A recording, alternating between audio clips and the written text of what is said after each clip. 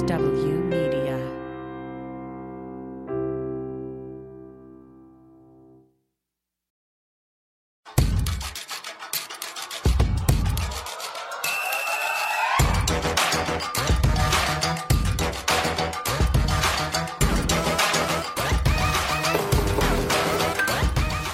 Hi, I'm Liz Winston, and this is Feminist Buzzkills, the show that took a vote and unanimously agreed our favorite deadly sin is pride. As always, I'm with my co-hosts, Moji Olawodale and Marie Khan. Moj, tell the people what we have in store for them. Hello, earhole friends. In this episode, we will be examining the age-old anti-abortion adage. If you can't beat them, scare them by telling them there's abortion in the water, in Doritos, and it just gets weirder from there. Yep, just when you think you've heard it all, we found abortion stories that are nextest of levels. What else, Marie? It's Pride Month, and fighting for our queer liberation means centering incredible queer icons. Joining us today, we've got V. Spear from Under the Desk News, breaking down an absolutely terrifying abortion story. From the hit series Somebody Somewhere, comedian and actor Jeff Hiller, and some of the best activists in the game, Safi and Henny from New York City for abortion rights. But before we dive into all that, we wanted to plug some shows that are coming up. June 24th marks the anniversary of the Dobbs decision, which overturned Roe v. Wade. We're going to be doing a very special Buzzkills episode looking at all the damage a year without Roe has done. Our guests are going to be abortion provider Amy Hagstrom Miller, who has challenged almost every one of these bans and has been to the Supreme Court 3 times fighting them. Plus, Allison Kaufman, director of Amplify Georgia, is going to be here to talk about the importance of coalition building, especially in states like Georgia, where abortion access is hanging on by a thread. Also, we're going to have a live show next month in the ATL on July 20th at Terminal West in Midtown Atlanta. Of course, we'll bring all our rage, our humor, and we'll have inspiring local abortion providers and activists. And we'll top it off with comedian and actor Baron Vaughn from the Netflix series Grace and Frankie. Ticket link is in our show notes, so come out and see us, Peachtree people. So if you're listening and you're like, wait a minute, you're supposed to have an audience. People are supposed to be cheering. Well, they're fucking not, because this fire from Canada has gotten so bad in New York City. I don't know if you've been watching the news, but they're saying stay indoors. You can't breathe. You have to wear a mask in your house. So we had to cancel our live show. Yeah, it kind of sucks because I was fully looking forward to seeing everyone. But seriously, I took a stroll to get some wine and I rushed right back into my home. It's weird because also in a time, I mean, I don't feel like COVID's over, even though I know they've stopped mailing the tests out to people now. To be told, no, you must stay indoors and like, don't go out, don't go open air, all those types of things that we're excited to do now because it's summer, sucks. And I'm sure there'll be some asshole being like, here's the government trying to infringe on your freedom. It's like, no, you only have you have a set of lungs. Yeah, just one. It's actually one set? Yeah, you have one set of lungs. Their set is really expensive. I'm kind of waiting for the hoax conspiracy theories about what's happening, around like what the fires really are. It's really not trees from Canada, right? It's really, they're burning fetuses. Yeah. Oh yeah. They're burning fetuses, Absolutely. Which we're going to get to in a minute. And they're burning the contents of Hunter Biden's laptop. Oh, they're printing it out and then they're lighting it on fire. And that is smoking up all of New York because reasons. Because that, if that wasn't sad enough, the other sad fact is after 2 years of doing this wonderful podcast with this 3-headed hydra, one of our headed hydras is going to be peeling off as a permanent host because she is doing so much work helping folks get the care they need that she doesn't have time to sit with us every week. Marie is going to do greater things if there could be. Yes. There are no greater things. And holding this against her personally. I know. Until I bring Moji a gift. That is the thing. I'll be able to focus more time and attention to like travel stuff associated with working at Midwest Access Coalition. And there's nothing that I know Moji loves more than like a gift when you return from a trip. So it's true. So Marie, 2 things I want to talk about in your departure. One, I just want to say that you are a treasure and a delight and have brought so much wisdom and have taught me so much just about the way that we should be centering and talking about patients who are trying to access care when resources aren't available to them because of white supremacy and because of patriarchy and because of so much stuff. So your knowledge is going to be sorely missed. But I wonder if you could tell folks just a little bit about like how your work is expanding and what you'll be doing and where they can look for you and find you. Yes. So I'm with Midwest Access Coalition, a practical support fund out of the Midwest. And I specifically am our director of programs. So I want to expand that to include more opportunities for folks to get to support abortion clinics, because we see those in the Midwest, right? And sometimes folks don't realize, oh, hey, I can reach out to like other broader networks. So I want to be more of a connector in the capacities that I'm in. But then also, I want to harness options and resources and materials that we can get available to abortion seekers, to young folks, to folks with uteruses. Because working in practical support, I've seen like the importance of don't give someone a gift certificate, don't give someone a voucher that's only available to a certain store. Instead, be there for them and get them connected to what they actually need. And for a lot of folks, that's emergency contraception, that's period products, that is other types of basic essentials.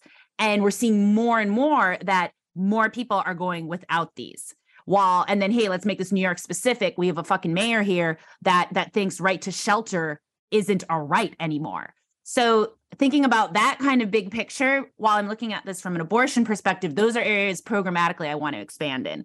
More physical materials that we can get to pregnant people, young people, folks who just want to live their reproductive lives and have freedom. And that includes, I want to just shout out one of my coworkers, Walker. They in particular, and they are someone that I know AAF, that the Buzzkills are going to be syncing up with.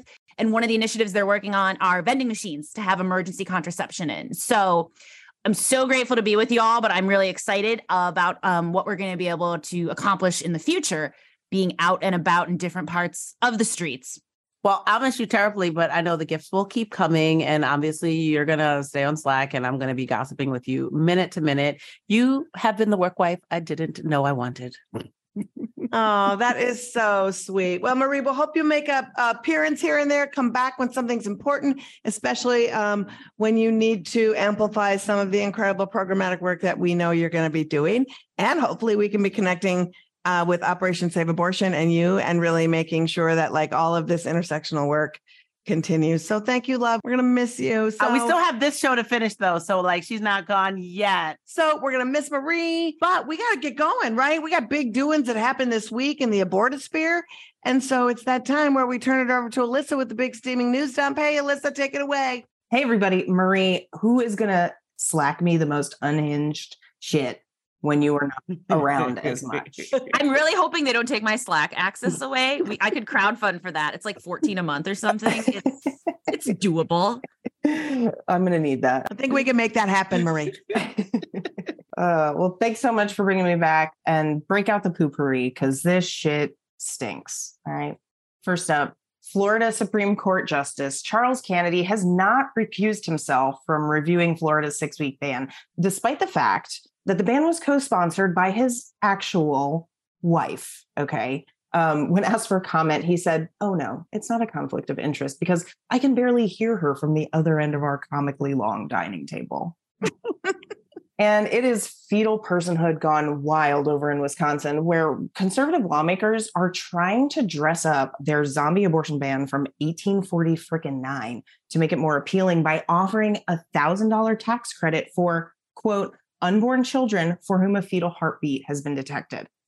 It's rumored they're thinking about throwing in some cheese curds and stained Brett Favre jerseys if you manage to survive your pregnancy, but jury's still out if they have the budget for that one. And finally, we head all the way over to Kansas, where Planned Parenthood has sued to block a new law that requires healthcare providers to tell patients that medication abortion can be reversed. Now, we're going to say this just once. Unless someone shows you a literal time machine, any abortion reversal you hear about is from a science fiction universe where everything is bullshit. That's all for me. This has been your steaming pile of news. Back to you. Abortion reversal is just so unserious. Yeah, right. I feel like if we're going to be making shit up, I'm going to start telling people that the new season of The Queer Ultimatum will cure your cold. Oh my gosh. Thanks, Alyssa. Thanks, everyone. That abortion reversal story is the perfect way to lead into our first BS story, because Abortion reversal is one of the first OG conspiracy theories that these anti-abortion kooks have come up with. And we decided to just do a deep dive into the latest one and also some really historically bizarro shit. Moj? Oh my God. We love following the anti-abortion trends that test the boundaries of reality. They are continuing to lose the hearts and minds of America with their sadistic cruelty. So they've resorted to grossing people out. I mean, it's true. And Marie's going to kick us off with the latest inexplicable claim. Imagine this billboard: abortion pills in the water. Well, Students for Life, a group of largely white lady killjoys who infest college campuses, slut shaming and dropping anti-abortion conspiracy theories, would have you believe this. Their latest public stunt is trying to scare people into believing that the FDA failed to conduct a water-based assessment when they approved abortion pills in 2000. They claim that an increasing number of people using abortion pills to terminate pregnancies are flushing fetal remains and medication at alarming rates, thus contaminating the water supply and contaminating the environment. I've never felt prouder to be a well-water septic tank child. Also, first off, can we acknowledge that it would be the EPA, presumably not the FDA, who conducts water studies? That just seems like a lot of responsibility. I've also got to assume that perhaps the EPA has bigger actual problems. Again, to reference the wildfires just north of us that are kicking off. Word. And also, if that's not enough, PolitiFact did an exhaustive deep dive into these claims and even quoted the EPA as saying, even the most prescribed medications are used by less than 10% of the population, and only a fraction of a dose is excreted in someone's urine. Oh my gosh. Also, a water infrastructure researcher with the University of California, Berkeley, basically shut it down. She was like, I can confidently say that raising children has a way more effect on the sewer system in terms of bodily fluids, tissues, laundry detergents, and other household chemicals, and the occasional Batman figurine down the toilet than deciding not to have children, which word. Where are these people's outrage on actual water crises as well? Like building pipelines on sovereign indigenous land, Flint that still doesn't have clean water, fracking when actual fire is pouring out of faucets. Also, why aren't men just walking around with boners from Viagra water, which is a lot more popular than the abortion pill? Right.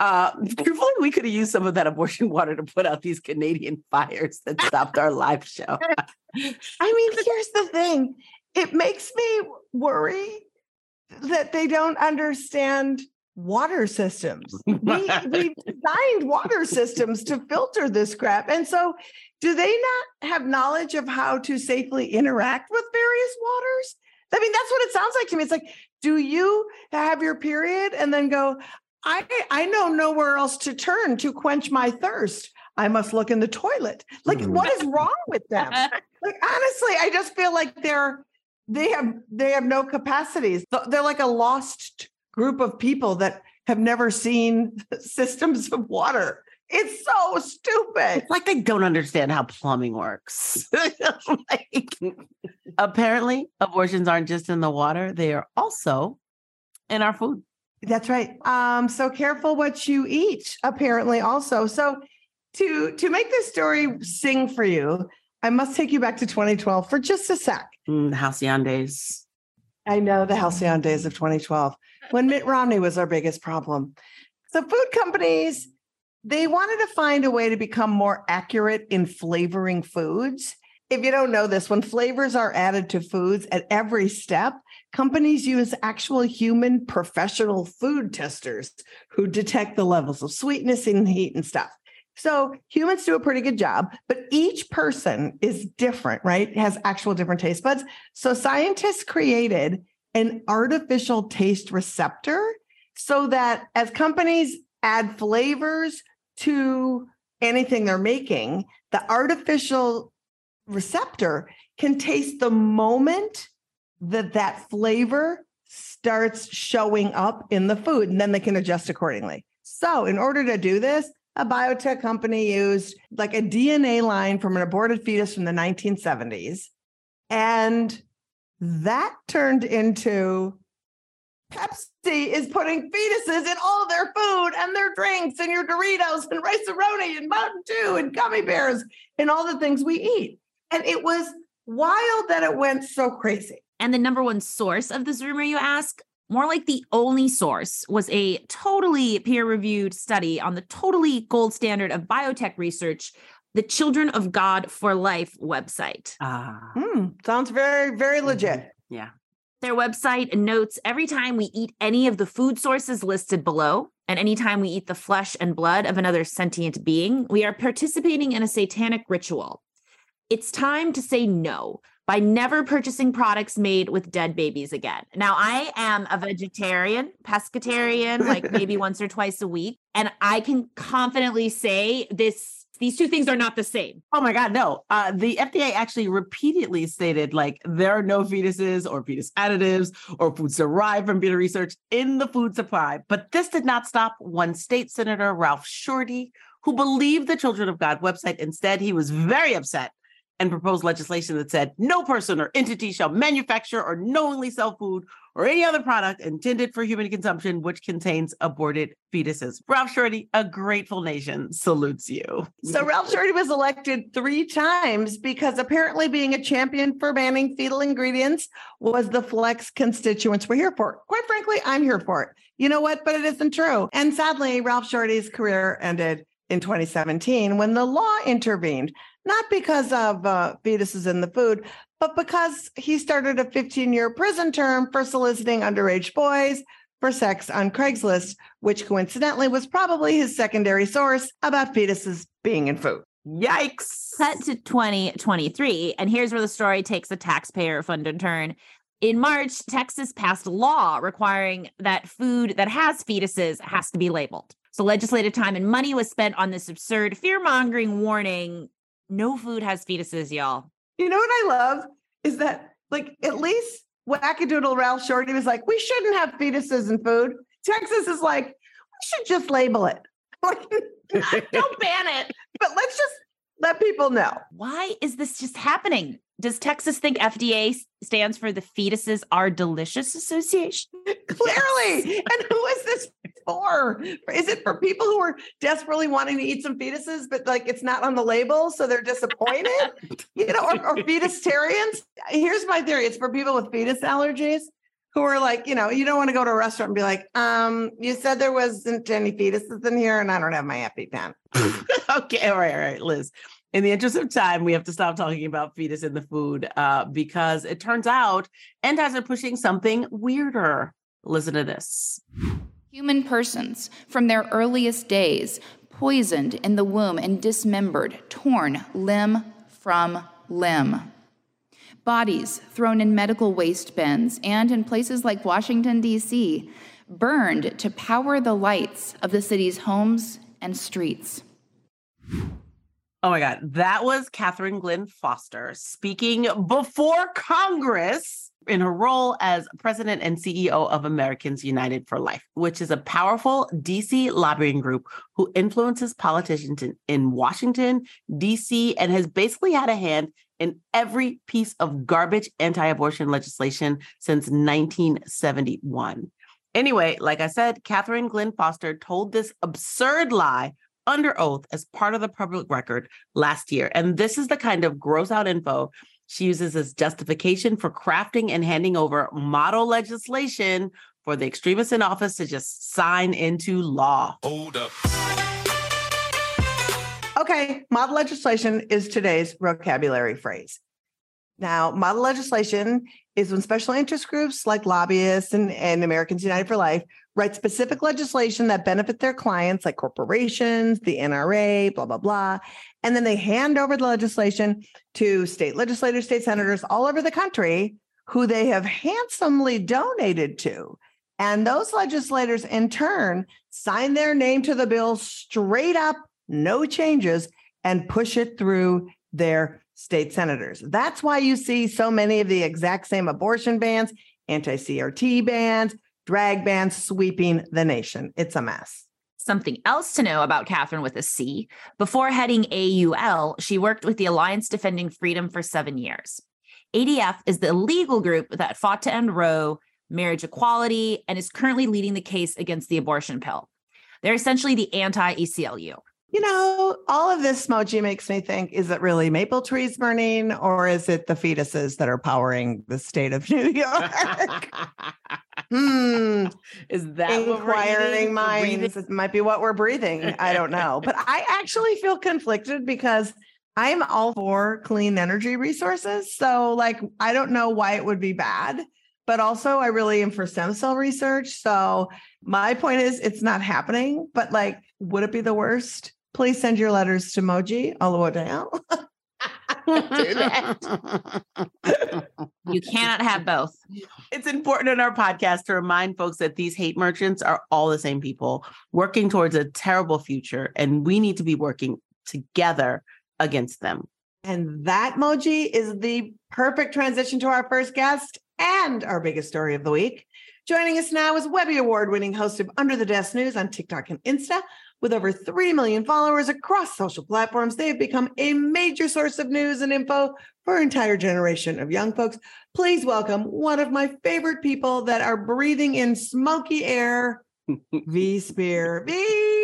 Hi. Oh my goodness. Thank you for joining us. We were lamenting at the top of the show how sad we are that we are not hugging and having just general frivolity with you in person. I know, it's devastating. It's devastating. Canada again. Can't trust them. The maple trees. The audacity. The audacity. We asked you to pick a story that gave you the biggest gut punch this week. And as it happened, it was the same one we've been following. So will you tee the story out for everyone? Yes. So for a person who's never had an abortion myself, never had sex with a man myself, never at risk of abortion, spend an awful lot of time reading about it and fighting for it so that you can get one whenever you want, wherever you want.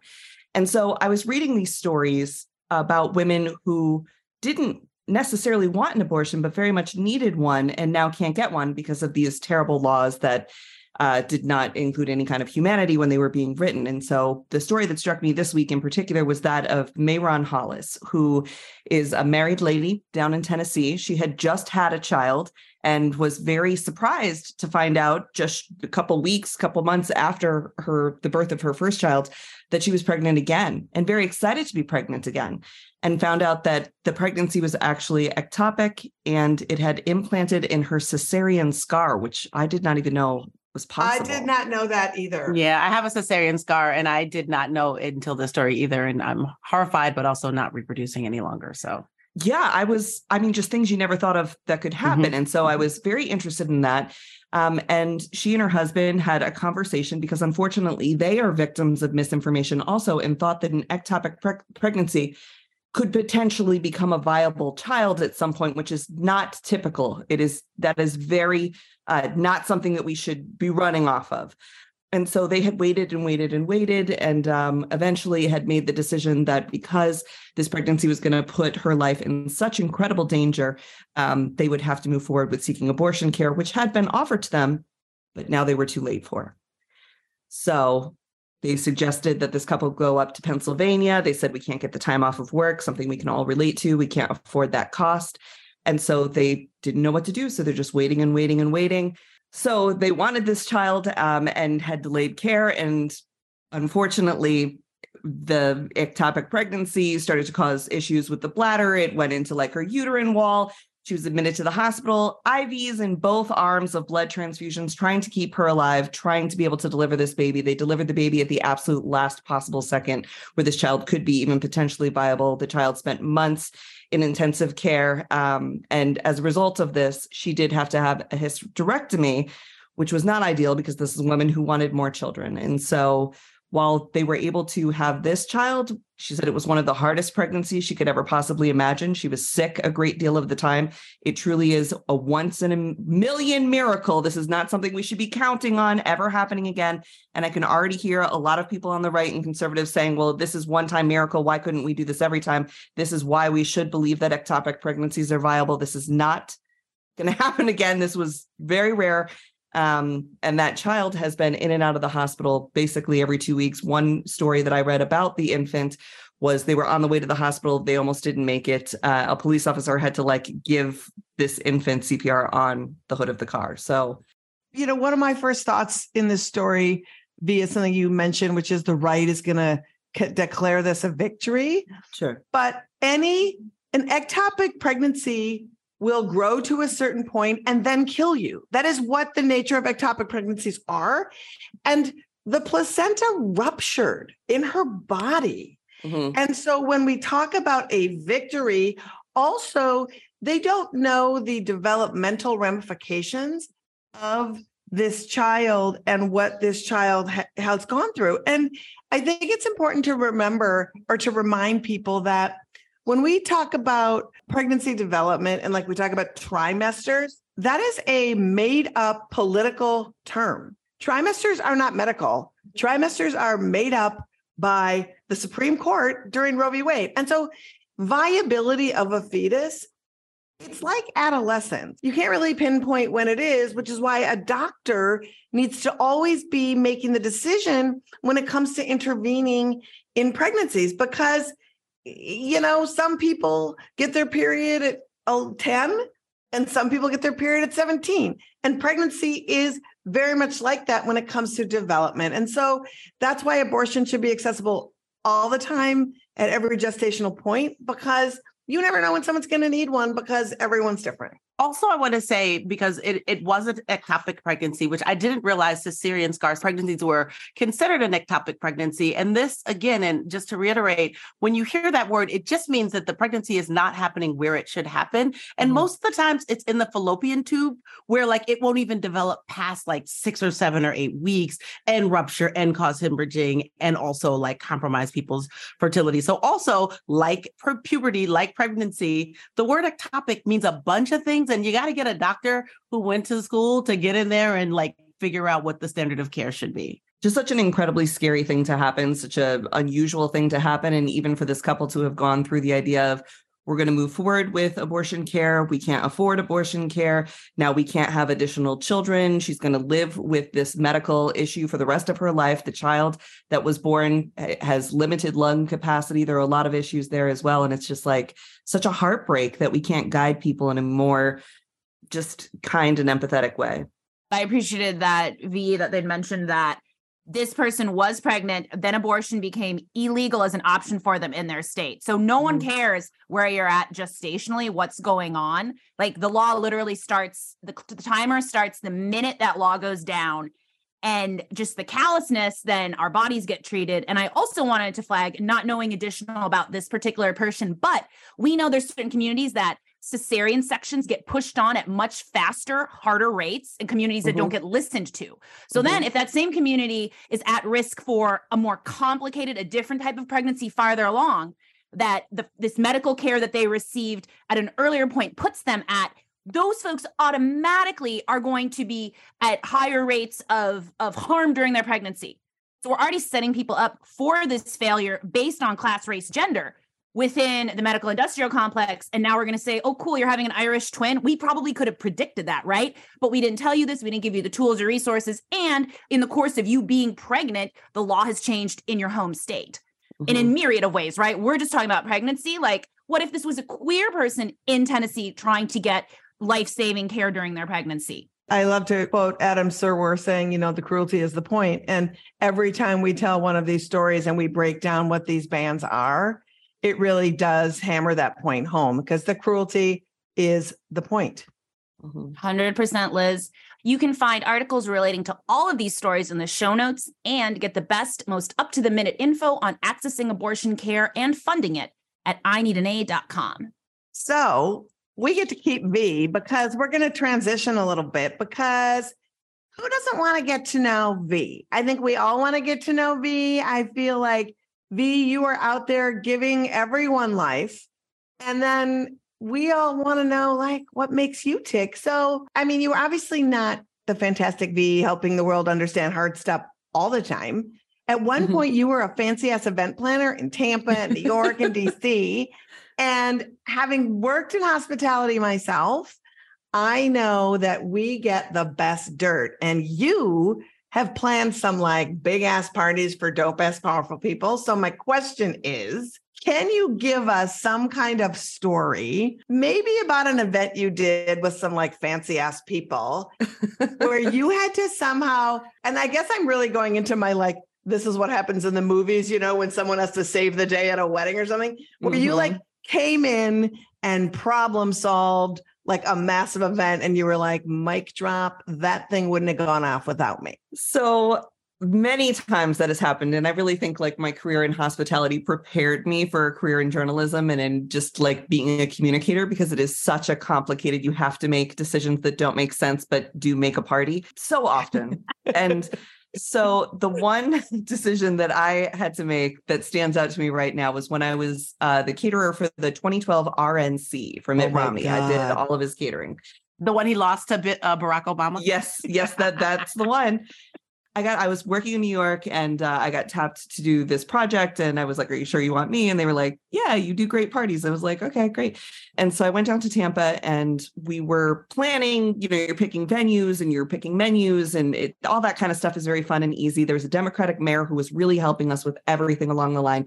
And then we came into a problem that nobody had ever heard of before. And that is the fact that Mitt Romney is Mormon and a very wholesome character. And Tampa has more strip clubs per capita than any other city in the world. And so we really could not have anticipated picking Tampa as the RNC location and having this extremely wholesome character that was going to be the candidate. Are you saying because that's possibly that some Republicans may be wanting to go to some of these establishments that aren't as wholesome as Mitt Romney? Yes, I am. So we were sitting at the table and we were talking about, you know, enrichment and entertainment outside of what you do when you're at the convention, which you're at the convention all day, but then there's all different types of parties and lobbying and stuff that happens. And so one of the things they were concerned with is the Republicans do carry a very young audience, and Mitt Romney had a pretty young audience and a very rich audience. And so their concern was we can't have TMZ and everyone else outside of Mons Venus or outside of Oz or outside of Odyssey or any of the wonderful strip clubs that they have in Tampa. And if you're in Tampa, I do 10 out of 10 recommend stopping by. They are phenomenal. And I was like, okay, well, I don't typically contract for for that. So I wouldn't be in charge of those venues. And they were like, but you're the youngest person here. And so everyone else feels awkward and you're going to figure it out. And I was friends with a lot of the girls who worked in these clubs. So I talked to the girls and they were, expressing their concerns that this was also a very big weekend for them and that a lot of the clubs were counting on this revenue and they weren't necessarily going to participate in shutting down for the week, if that made sense. So they're all pretty much owned by this guy, Joe Redner. His son is Joey Redner, who owns Cigar City Brewing, which was like in its infancy then. And so I was talking to Joey and I was like, do you think we can get the old man, which is what we call them, to like do limited hours? Can we do back office? Can we do anything? And he was like, absolutely not. My dad's never going to say no to this money. Like, this is part of why we wanted you guys to come here. And I was like, okay, great. So every one of the delegates was housed at these 3 different hotels in St. Pete. And we had delegate buses for them, like big, Greyhound or Ambassador buses.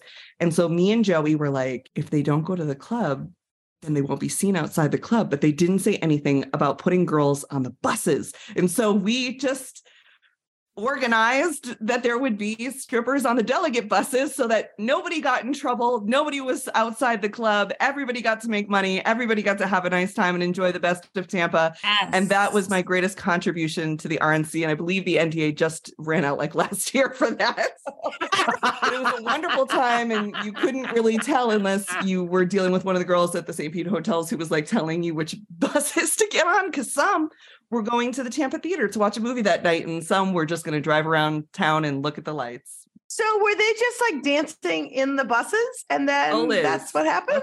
That's for another show. It's not my business what happens on the bus. My job, right. It's really not mine either. My job was to make sure that the Republicans weren't photographed outside the clubs. And that was where my job started and ended. Wow. And now you've just ended your career as ever being a caterer for any Republican convention. I've never told any of the tales of my catering jobs until today. Today's the day we ruined the past. Yeah. That story is so much fun because you are like one of the kindest people I know. So I can just see you being like, well, let's figure this out. I was so young. I was like, I just want everyone to have a really good time. I love you got people paid Oh, yeah. too. Yes. Like, you're like, hey, the sex work is work and Yep. you're going to pay these folks for it. Yes. Like that in and of itself. How many 28-year-olds can claim that? So that story is awesome, V. Thank you so much for sharing. Such a good story. V, you have 3 million people watch you give news updates under your desk every day. But you started on TikTok doing culinary videos. Yes. So how did you go from that to news? Like, how did you end up under the desk? And before you answer that, I just have to sidebar and say that Under the Stove would be a terrible TikTok channel. No, that would not. It would be like under the broiler, maybe. Or Yeah. something. Under the heat lamp. Under the heat lamp. Oh my God, as I'm just dying out there waiting for somebody to pick me up. Yes. So like I said, I worked in catering and fine dining. I was working for the James Beard Foundation as the director of impact right before the pandemic hit. So when the pandemic hit, I, like many other people, downloaded TikTok and just started trying to like talk to people and entertain myself. And my friend John Kung was doing cooking videos, and my other friend Matt was doing them. And Matt was getting really, really, really big at this. And I was trying to explain the PPP loans to the chefs who were not watching me because they were also home watching TikTok. So I used to make like really ridiculous hamburgers and like outrageous cooking videos, but I'd be telling you like how to apply for the shuttered venue license, how to get your PPP money. Like, these are the best N95s or like whatever, and throwing butter over my shoulder. And so those became very popular as like education things. And then it was actually January 6th, I was working with the VA of Tennessee to try and figure out how we were going to get food to veterans during this time. I looked up and I'm seeing CNN in the background and I'm like, from my days in catering in Washington, D.C., I was like, oh, that's bad. They're not supposed to be in this hallway. The things they were showing were like very unusual to me, just stuff that you would never do. And so I was like, they're in places they're not supposed to be in. And that was like from my catering mind. And so I got under my desk because so many people are asking me like, V, what's going on? Do you remember from the Capitol? Why are they here? How did they get in the speaker's office? What are they doing next? And so I got under the desk and I was kind of like, no, they're not supposed to be anywhere. And what they can do right now is talk to Mike Pence. Mike Pence, you should invoke the 25th Amendment. This is what it means. It doesn't mean you're stepping on Trump's toes. You could be president for 14 days. That would be so wonderful. This is probably your only chance to be president. And so I made this funny video about the 25th Amendment and it went super viral. And my friend Randy was like, through the rest of that week, she was like, you better get back under that desk and tell people what's happening now. And that just sort of evolved into explaining civics and history and politics and government. And then that went into the LA Times hired me to start their TikTok account. And that's when I really started doing the news every single night. We are so grateful that you're doing that. Like, I'm the Schoolhouse Rock generation, and I can like it. That's a great stepping stone, but like, I feel like you kind of took that and ran with that. You're like, hey, you've heard some of these things. I want you to learn more. And we are huge proponents of information awareness. You need to know what's going on in the world. So we have to ask you, especially about the TikTok ban. How real is the threat of a federal ban like this? How scary might that be for you? And what do you want our listeners to be aware of? So initially I was really scared about the TikTok ban because I think the government is, it's big and scary and anything is possible and they can make anything work that they want.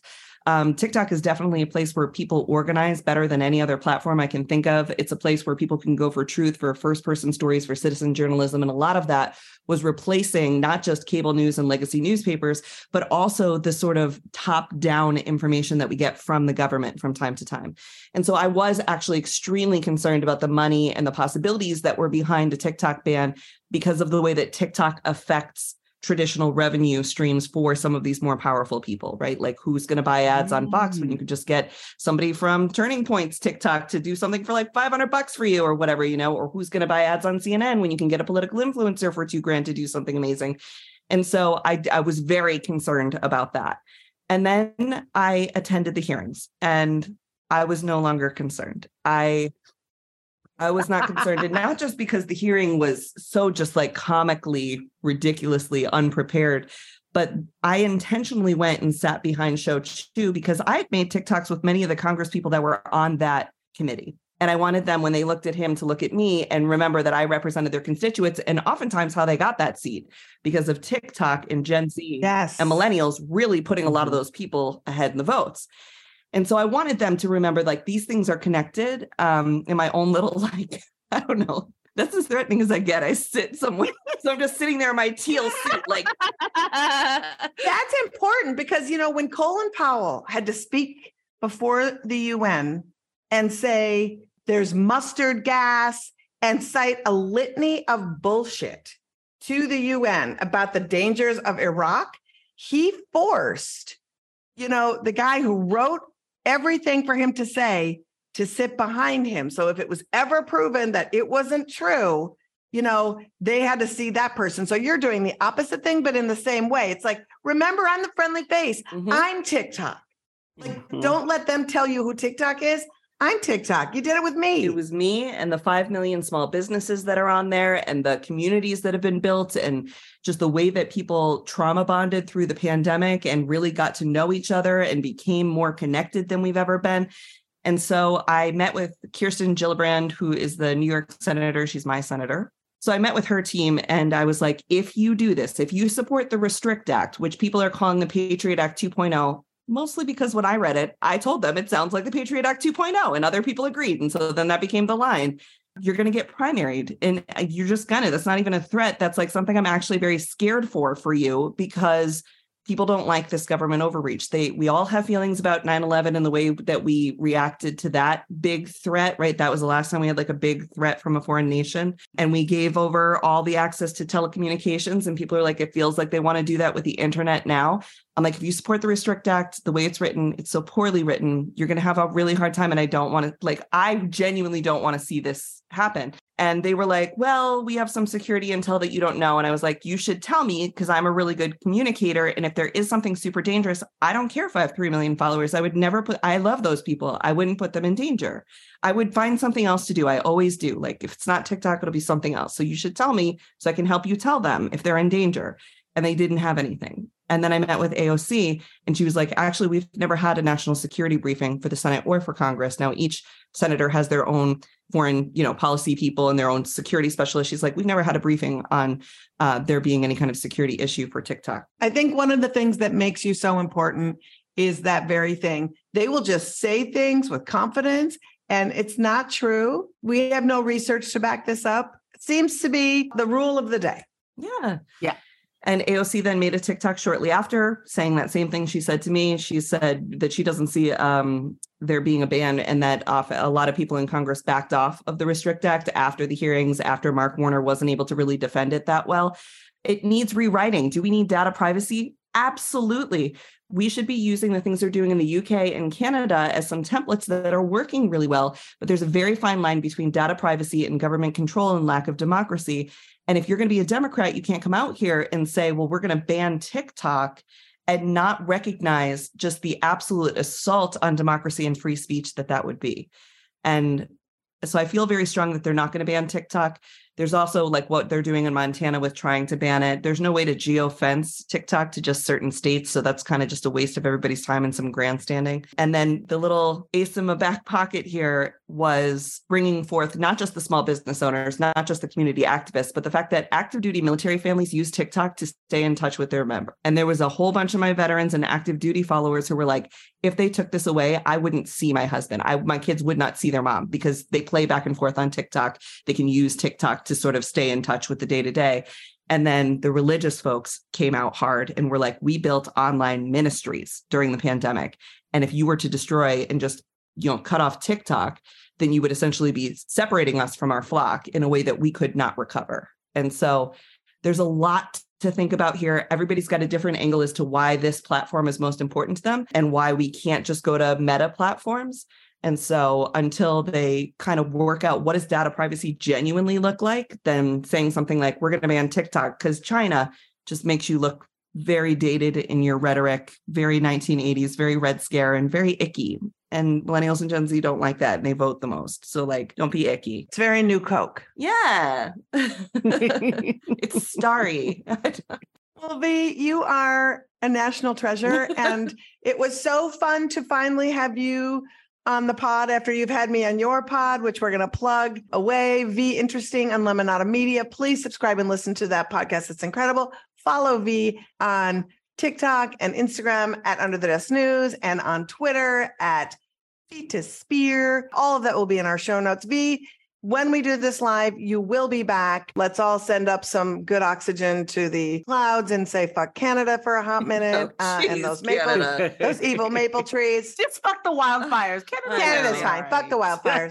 Yeah, you're right. That's fair. V, thank you so much. Thank you for having me. Always a joy to see you. Well, as you know, We couldn't do the show without the help of our fake sponsors. Moji, introduce us to the amazing fake product that is supporting this week's episode. You'd probably be shocked if I told you there's a victim of fetal identity theft every 3 seconds in the United States. That's because it's not true yet. So get prepared with Pro-LifeLock. With Pro-LifeLock, you'll be ready when the Supreme Court officially steals your identity and transfers it to your pregnancy. Your personhood may be gone, but your credit rating is still in the not yet developed handbuds of your preborn. And Pro-LifeLock wants to be there to protect your financial health if your fetus uses your identity to rack up thousands of dollars of credit card debt in your name. Pro-LifeLock is essential protection when you become a victim of fetal identity theft. If your fetus goes rogue, Pro-LifeLock has expert-adjacent law people standing by with internet advice to help you recoup your losses. For as low as $99 a month, we will cover $500 of your personal assets up to 9 months or the limits of your pregnancy, whichever comes first. Not pregnant yet? Don't wait till it's too late. Get Pro-LifeLock now. You'll get peace of mind knowing you're protecting yourself from your future potential fetal identity thief. Pro-LifeLock, protecting you from a data breach birth. Oh, hand buds. Yeah. That's just uncomfortable. I don't like it. Also, it's just weird. How do you have fingers on your hand buds? Also, it sounds like if somebody's stealing your nutrients and stealing your identity, that feels like a life of the mother exception that I would be immediately introducing into legislation. Nah, parasitic fetuses is the standard. Oh my God. It's too much. Okay, it's time to get our activism on. Our next guests are members of New York City for Abortion Rights, a righteous feminist collective who fight for full abortion and reproductive justice. Please welcome Safi and Henny. Hey. Hi. We are so excited to have you both here. We think it's really important for our listeners in New York and many cities considered abortion positive or liberal to understand that anti-abortion forces are also active in your community and that we all need to be out in these streets defending abortion access. And these are the reasons why New York City for Abortion Rights was formed. So before we get into your amazing actions, explain what you witnessed outside of Planned Parenthood that led to your organization forming. So essentially, you have two groups. You have Witness for Life and Love Life. These are two anti-abortion groups that do a lot. So essentially, these both groups, they harass and intimidate patients. So Witness for Life tends to be across the street. And I just want to say, imagine you're going to a clinic, you're minding your business, and you see 150 people across the street. That's what the scene looks like every first Saturday of the month. And they spit on us. They tell us we're murderers and we're going to hell. And they're just shameless. They're just... Part of Witness for Life is a person named Bernadette Patel. She impersonates clinic escorts, and she'll wear the same pink vest that the clinic escorts actually wear, literally tracking people down from the subway stations to try to prevent them from getting an abortion, when they're also just making the assumption that every time everyone enters this clinic, they're getting an abortion when folks go there for help, just general healthcare. Honestly, a lot of us in New York City for Abortion Rights are patients at this clinic as well. This is our clinic. So a lot of ISO, DSA, local groups here decided, well, we'll do a counter protest. So we had a giant protest. And after that, we started a Facebook group, just sort of evolved into what it is today with the monthly clinic defense. And we're doing tabling events and talking about self-managed abortions and how to do that safely, that kind of thing. So I think it's important for listeners to understand that Witness for Life didn't just show up out of nowhere at this Planned Parenthoods.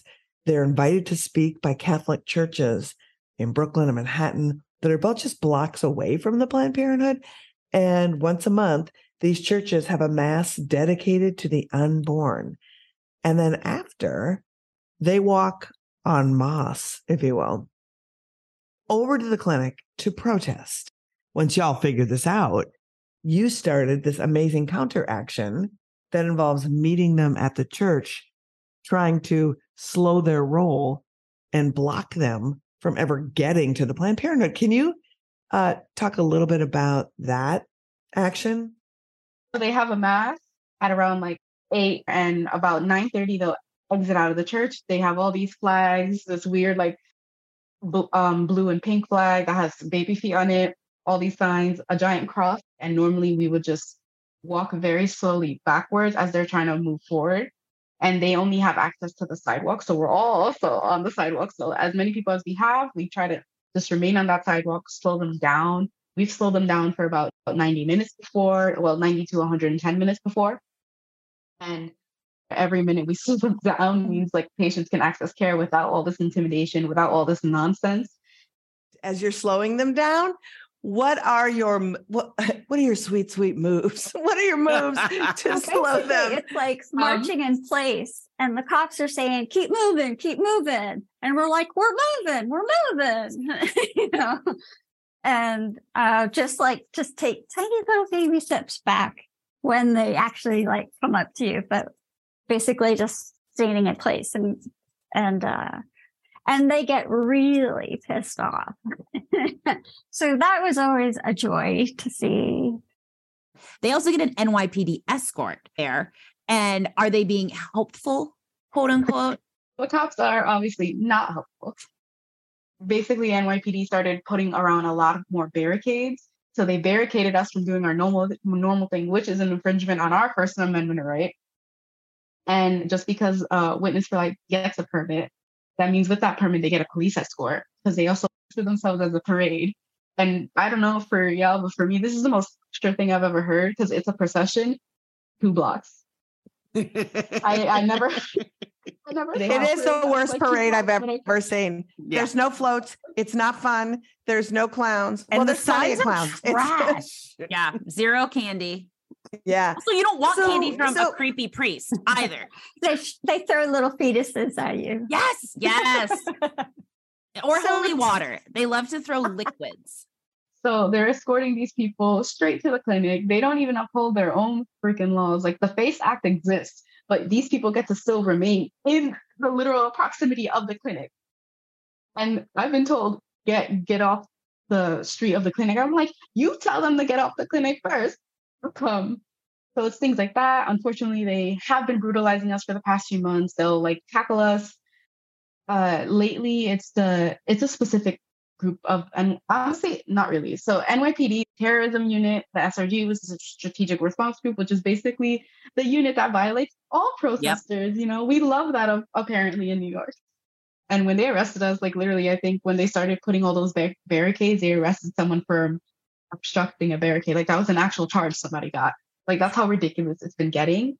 And I think there are some like pro-life NYPD folks that are just definitely in support of Witness for Life. And honestly, we've been having our asses handed to us, which not the greatest time in the world, but obviously we're NYC for abortion rights, so we're going to show up every damn month.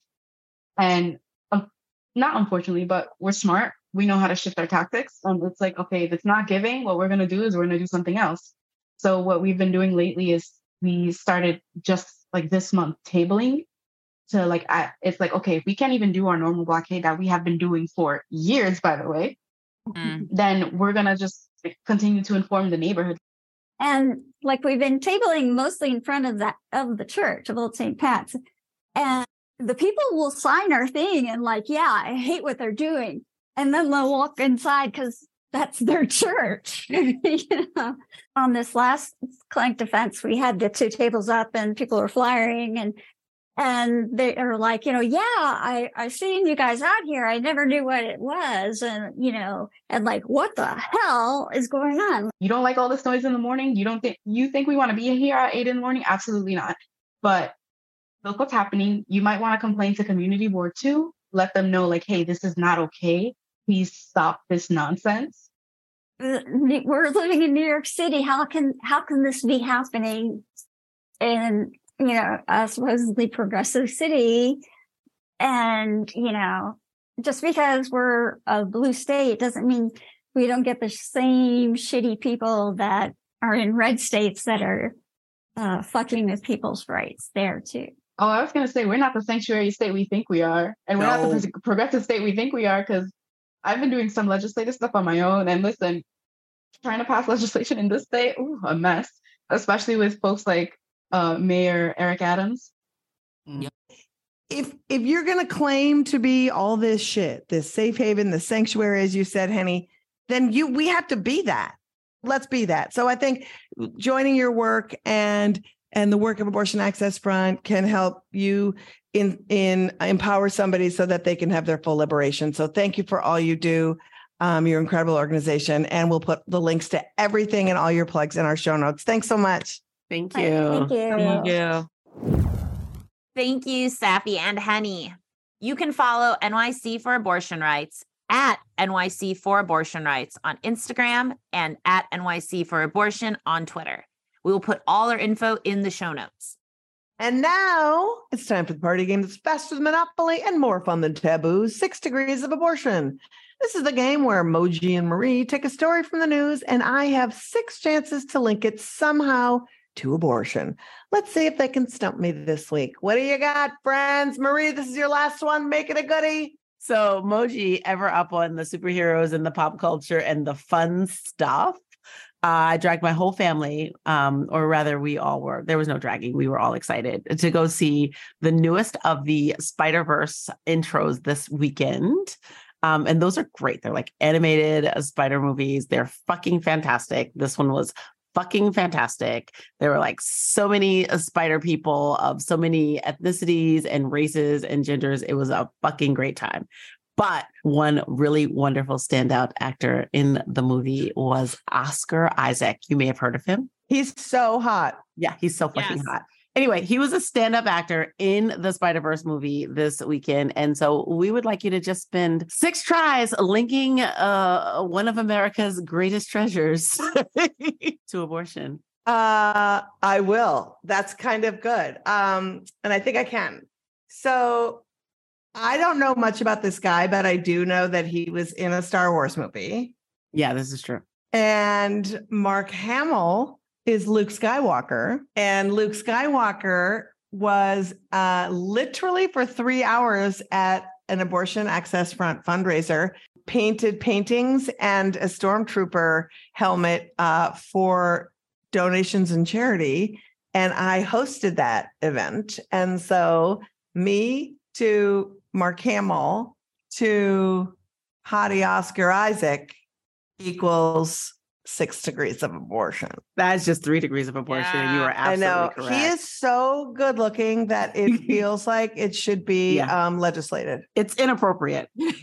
It's fully inappropriate, his hotness. I agree 100%. And he should be responsible in the whole situation, right? You're not to control your own actions. I mean, I feel like that's fair, Marie. You just can't be controlled. When you put yourself before me, I am rendered useless and rendered incapable of judgment that is within legal limits. Listen, it works for Republican men. I say do it. God, I could actually talk about that guy all day, but we have to transition to another hot guy that we have coming up as an actual guest on our podcast. Marie. Our next guest is a comedian and actor who is having his moment on the hit HBO Max series, Somebody Somewhere. I'm sorry, it's no longer HBO Max, but it is still Moji's login I use to watch it. He has stolen our hearts and is making us rethink Christianity as a safe space for queer folks. Please welcome Jeff Hiller. Jeff! Jeff. Hi, Jeff. Thank you for joining us. Oh, thank you for having me. We're so excited. It's a really exciting time to be talking with you. It's Pride. You are in a show delivering joy to millions of people in a time where joy is really a scarcity, and you're doing it in a role that's made for you. And you were just renewed for a 3rd season. Yes, I'm very excited. Yeah. How is it going? You must be feeling everything everywhere all at once. Yeah. Somebody did come up to me and go, I love that show, Somebody Somewhere All at Once. And then somebody else came up to me and said, hey, nobody nowhere. That's pretty good, actually. Yeah, it was. That was sweet. How are you doing? I'm great. I'm very excited about that. I'm, not excited about the world and all of the sad things that are happening in it, but I am super excited about that show. Yeah. No, it's really great. I know it's like you're living your moment, except for right now in your very moment, we are having this weird fire thing that is like it's the icing on the shit cake. It's like, oh, wow. People are doing terrible things. And then the fires from Canada, like.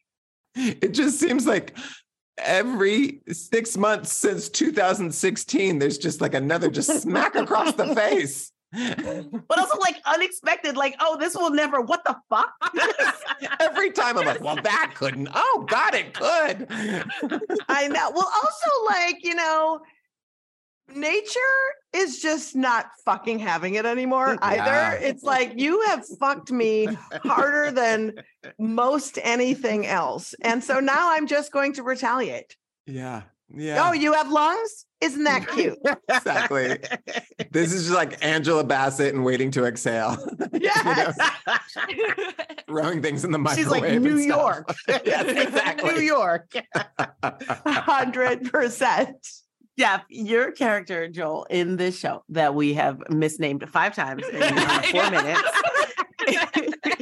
is a queer Christian living in Kansas, just kind of trying to figure it out. And one of the things I love is like the community of this town seems nonplussed by anyone's gayness. Was that written on purpose? Similar to how in Schitt's Creek, they also just refuse to make homophobia exist in their small town. Yeah, I mean, I think there are like very tiny moments, and I don't think that the idea is that this is just this magical place, but it is Kansas, so we know that. Right, exactly.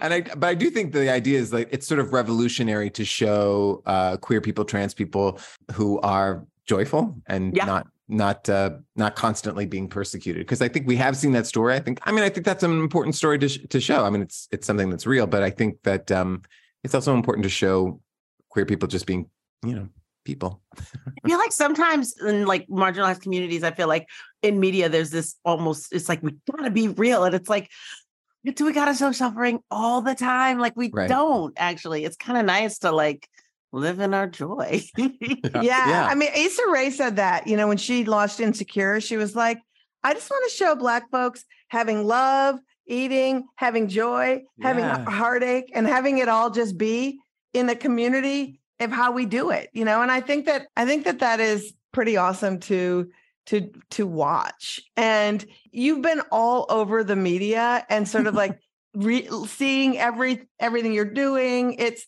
every single person has been asking you about your Christianness and your queerness to a point where I feel like you're kind of the ambassador of white Christian queer people. And I'm like, and I always wonder when somebody. That's ironic, by the way. That is crazy that's what happened. But it's so funny because it's always like, is Jeff okay? Like, is that good? Is that cool? Are you happy to be the ambassador? Like, white, like how is that role now? Because with great power, Jeff, comes great responsibility. Oh God, I don't think I have any responsibility. I think when I read the script, I was like, I know this person. I know them personally. I know several people who are like this person, and I really know how to play it. And I've seen anyone I've never seen a queer person like that on TV before. So I love that. I think maybe sometimes it comes across as if I'm like, church is great. Everybody go to church. And I that is not not my intent. It's like what we were talking about before. It's like, there's a lot of nuance. There's a lot of, there are some churches that are terrible. And then there are some that are really good. Wait, what? after your last guest. Yeah, exactly. But your last guest was talking about the people that were going into that church after they signed the petition, and I think that there are like really good people who are also churchgoers, and who are empathetic and believe in social justice too.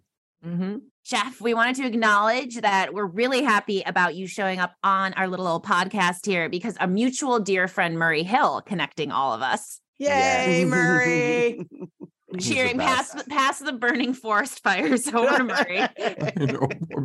And I wanted to dovetail off of Liz's exploration of Christianity to talk to you about how a lot of folks have had to wrestle with their Christianity and then their abortion stance. And I wondered if you had a particular abortion evolution at all, so to speak. You know, I grew up with a really, I was going to say a really feminist mom. She wasn't sort of like, she was that sort of 1980s feminist, where it was like, I'm super all about women doing everything, but I'm never going to be like claiming the mantle of feminism. Yeah. But one thing she really was vocal about was that access to abortion was always important. So it in my family, at least, it was never, I mean, it's not like it wasn't taboo. I don't, we weren't talking about it like, with the cousins at Christmas or anything, but I think that for me and my family, that feels integrated. And my mom was also super Christian. Like we went to church every Sunday. When we were on vacation, we went to church. Were you brought up Catholic? Lutheran. Oh, I'm from Minnesota, which is the Lutheran police state. And Marie is also Lutheran. Oh, really? Yes. Is a strong word, Liz, but sure. Is is doing a lot of work in that statement.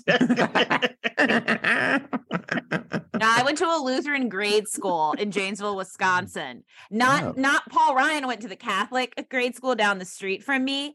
So not at the same time. I'm younger than Paul Ryan. But I can definitely also relate to, the evangelical Lutheran stronghold on Christianity and what it does to it. Yeah. And yet I have friends who are pastors.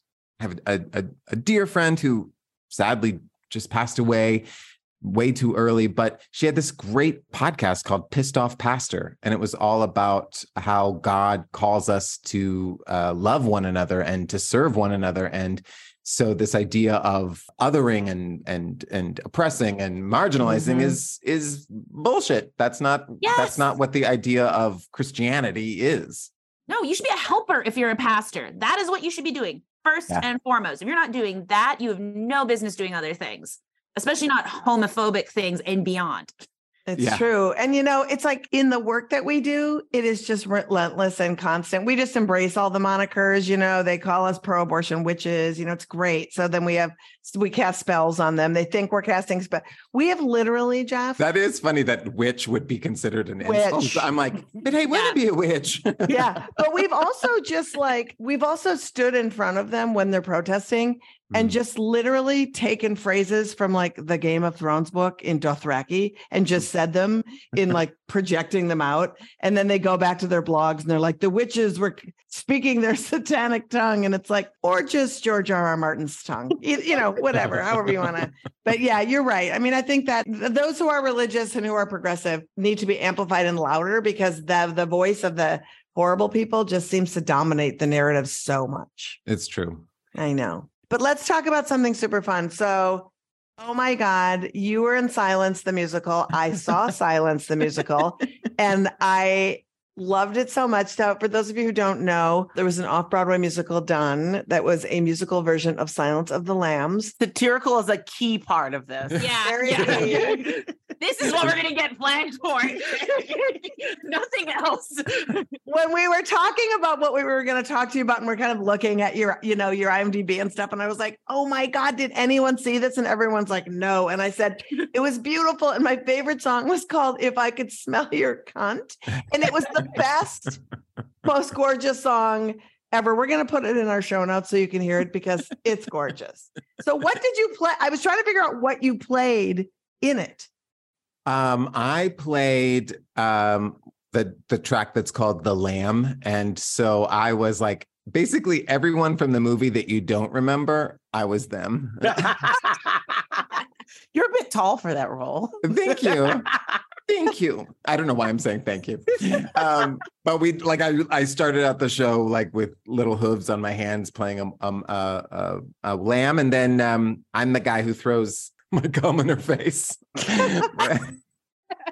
It's a really crazy movie. It is. And then I'm the one whose face gets eaten off. These kinds of characters. It was so funny. And when I saw it, I don't know how many. What year was it in, too, by the way? Just for reference for folks. Oh, I did it in 2006 and then in 2011. Awesome. You reprised your role. Nice. Yes, exactly. The grand return. Well, the woman who played Clarice, I can't remember what year I saw it. I saw it early on. I saw it at PS 122. Oh yeah, Jen Harris. Jen, she was so funny, and she was doing this impression of Jodie Foster. She would just talk like this in this hilarious accent, and I just remember dying with laughter, and thinking more of this, please. And had it been, I think, just a little bit later, it probably would have gone to Broadway, like Book of Mormon or something else, because it was so fucking funny. So thank you for being in silence and letting me rant on about it, because I love that. I'm going to tell Jen, she's a good friend of mine. I'm going to tell her. Please. Said that. Jeff, you have a show coming up in New York at Joe's Pub. It's called Middle-Aged Ingenue, Stories About Life, Love, and Three Buttholes. Are these 5 things connected in any way? Aren't they? That's the whole answer, but I'm going to need some more. Okay. The show is just a collection of stories. And as I was writing it, I was like, oh my God, I have 2 very long stories about buttholes. And then I was like, oh, I have a third. And, rule of 3. Yeah, y'all are comedians. You get it. Usually reserved for photography, but yes. Triptych, whatever. Oh my God, I can't wait to hear about your 3 butthole stories. I'm a parent and I have 20, but none of them are interesting. Trust me. How the fuck did you have time to write a one-man show in the midst of all the other shit you're doing? I don't know. Well, you're assuming that it's fully written. Oh yes, you're right. That is a. You're right. August is months away. Rookie move on my part. Thinking that there could be more buttholes. Is that what you're telling us? Like yeah, exactly. This might be a 6 butthole show, depending on what my next 2 months are like. I want you to know that, sadly, none of these butthole stories lead to sex. They're all just humiliating experiences. Sadly, my stories have the same thing. But also, one of my favorite scenes on the show is the diarrhea scene, and it involves a butthole. So I feel like you're really good at buttholing. There's 2 buttholes in that story. Yeah, there's 2 buttholes in that story. And I was like, cried with laughter because it was like, back to back, like I watched Succession and there was the wasabi in the eyes and then the washing it out with the curry scene. And then I watched that episode and then I saw the buttholes and I was like the diarrhea, and it's the greatest diarrhea scene in cinematic history. I'm just going to put it out there. Well, thank you. Suck on that, Dumb and Dumber. That's right. Diarrhea like nobody's business. Good job. It was very authentic. Thank you. I could feel the cramping. I brought my personal experience to that. I felt you did. Just like your Christianity, your diarrhea was very, very Meisner. Thank you. Yes. Thank you so much, Jeff, for joining us. This was awesome. Thank you. Really I had so much fun too. Oh my God. It's so great to be here. And we're going to plug all your stuff. And I cannot wait to come to Joe's Pub and see you. And thank you for bringing us joy and realness and just being amazing. Well, thank you for all of the work y'all are doing. It's needed and necessary, and we're grateful for it. Jeff, I also want to say your Instagram handle is one of my favorites. The best. I just keep saying it to myself. I know we kept saying Boom Boom Hillers. What time is Boom Boom Hiller coming on? Like we just call you that now, like we can. It flows off the lips. It flows off the lips. Yeah. It's like you run like a dance hall in the 30s. Boom Boom Hiller. Speaking of buttholes, somebody recently told me that their mom used to call taking a poop taking a boom boom, and that is not where I come from. Mine is from the boom boom room in the 60s. Thank you. I'm like, the boom boom room at the Standard? What are they talking about? Thank you. Well, thank you for taking time. We really appreciate it. No problem. Thank you. Have a great night. Thank you. Have a great night. Bye. Bye. You can find all things Jeff at hillertime.com and follow him on Instagram at boomboomhiller. Links to get tickets to Jeff's show at Joe's Pub in New York City can be found in our show notes as well. Boom, boom, Hiller. I cannot stop saying it. And I also have to say, that's our show. Marie, a grateful show. Thanks to you. You are the best. And farewell, my friend. Take us out. Thank you so much to our guests, Jeff Hiller, V. Spear, and Safi and Henny from New York City for abortion rights. Thanks to you for listening. You can stay connected with us on social media at Abortion Front. And while you're there, open up your podcast app, find the Feminist Buzzkills pod, and be sure to like, subscribe, and show us some love with a 5-star rating. Our next live show, our first live show, is in Atlanta at Terminal West on July 20th with the star of Netflix hit series Grace and Frankie, comedian Baron Vaughn, and some incredible Atlanta abortion providers and activists. Need that ticket link? Of course, it's in the show notes. And don't miss our Dobbs anniversary show, June 23rd. Moji, tell us more about it. June 24th marks the 1-year anniversary of the fall of Roe v. Wade, and your Feminist Buzzkills are doing a very special episode looking back on the hateful year the anti-abortion orcs hath wrought. That's right. We'll be joined by providers and activists who will explain the heartbreaking effects as these sadistic post-Roe abortion bans continue to flood America. This special episode drops June 23rd, wherever you get your podcasts. Shit's not awesome, but we got jokes and stuff you can do. Listen up. And join our Patreon. You'll support us, get cool FBK merch and experiences. All pledges support our pod and all the activists in Abortion Access Front. Pledge at patreon.com/feministbuzzkills. FBK is edited by Remy DeTournay and is produced by Abortion Access Front. Marie, take us home. Finally, this week we leave you with Fox News bot Harris Faulkner, a woman who shows her whole ass by being both transphobic and bad at grammar. It's as though people on the left have more free time than anybody else. They want to acronym and pronoun us to death. Well, know this. The Lord has determined I am a woman, and my pronouns are USA. Feminist Buzzkills, the podcast from Abortion Access Front. New episodes drop Friday. Listen, subscribe, give us 5 stars.